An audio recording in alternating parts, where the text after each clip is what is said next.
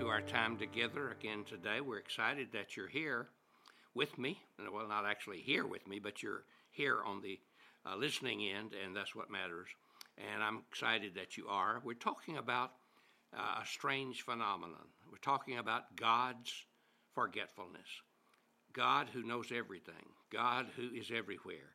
God who has omniscience and omnipower and omnipresence. God, this kind of God, does forget, and his forgetfulness is his own choice. He says when we trust him and bring our sins to him and confess them to him, that he forgives us and he forgets our sins and remembers them against us no more. The psalmist put it this way in Psalm 103, verse 11. He said, as far as the east is from the west, so far has he removed our transgressions from us.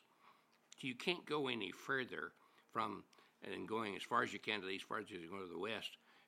That's how far, as far as you can possibly go in this world is how far. That's just a picture. That's a symbol. That's the way the psalmist was trying to get it across to the people of his day, that if you bring your sins to God, he forgives you. He remembers them no more. He removes them.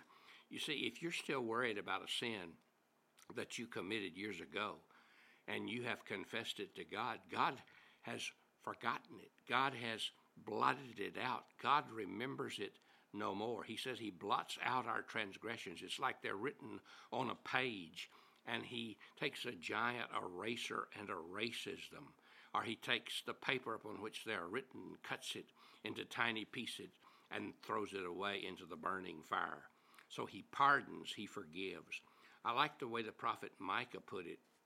He said, who is a God like you, who pardons sin and forgives the transgressions of the remnant of his inheritance? You do not stay angry forever, but delight to show mercy. You will again have compassions on us. You will tread our sins underfoot and hurl all our iniquities into the depths of the sea. The writer Micah, the prophet Micah, says you put our sins under your feet and you walk on them. You just tread on them. They're unimportant anymore. They're not in front of your face. They're under your feet. You see, when the Bible talks about the face of God being toward us, it's talking about how God is looking seriously at us. But our sins, when we confess them to him, they're not there anymore because he has them underfoot. He's not looking at them. And also, he says he throws them into the depths of the sea. This is another picture that we can grasp in our finite minds of the infinite forgiveness and forgetfulness of God about our sins. There is a place in the Pacific Ocean near the island of Guam where the water is 31,614 feet deep. I don't know whether it still is, but in the past it was known as the deepest place in any ocean. Now, it's into a gigantic hole like that God takes our sins and places them when we put our faith and trust in Christ and when we confess our sins to him. And yet there is one condition about which is necessary for God to forgive our sins and to forget them, and that is that we confess them.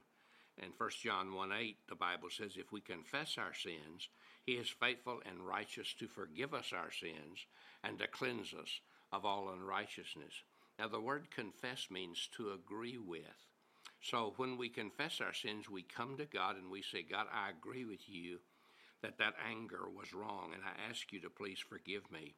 I agree with you that lust was wrong. I agree with you that greed was wrong. I agree with you. Whatever it is, I just bring it to you, and I agree with you, God. You said it's wrong. I say it's wrong.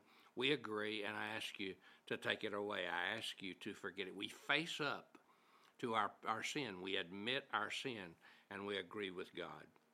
And when we do, God forgives us. There's nothing much in this world that equates to the forgiveness of God. I remember the day that I put my faith and trust in Jesus as my Lord and Savior as a boy. It may seem like something trivial because I was only a boy and I didn't have a lifetime of sin, but I knew I was a sinner, and I knew that I needed a Savior. And I remember that day when I asked Christ to come into my life and forgive me. It was like a giant burden was lifted off my shoulders. It was like God took all of my sins, which were weighted down on me, and he took the weight of them upon himself, which is exactly what he did. I agreed with him, and he forgave me, and he forgot. He buried them in the depths of the sea. He removed them as far as the east is from the west. He put them behind his back, the Bible says, and he treads on them under his feet. God loves us, and he forgives us, and he forgets our sins as we put our trust in him. What an amazing truth. I hope that truth will really stay with you today. And there's another one that I want to share with you that's also very significant. I'll just get started on it today, and then we'll talk more about it in the days ahead. But I want to ask this question. Maybe you've not thought about this question, but it's one you need to ask because a lot of people are confused about it. Here's the question. Is Jesus Christ really enough? Is he enough to forgive our sins, take us to heaven? Or do we need Jesus plus something? Or is there something that we can do in place of Jesus? You see, a lot of people today think that if they're good enough, and if their good overrides their bad, then they're going to be okay. But that's not what the Bible says. And in fact, if that were true, then Jesus coming to die on the cross for our sins was a mistake, was a useless gesture, was unimportant.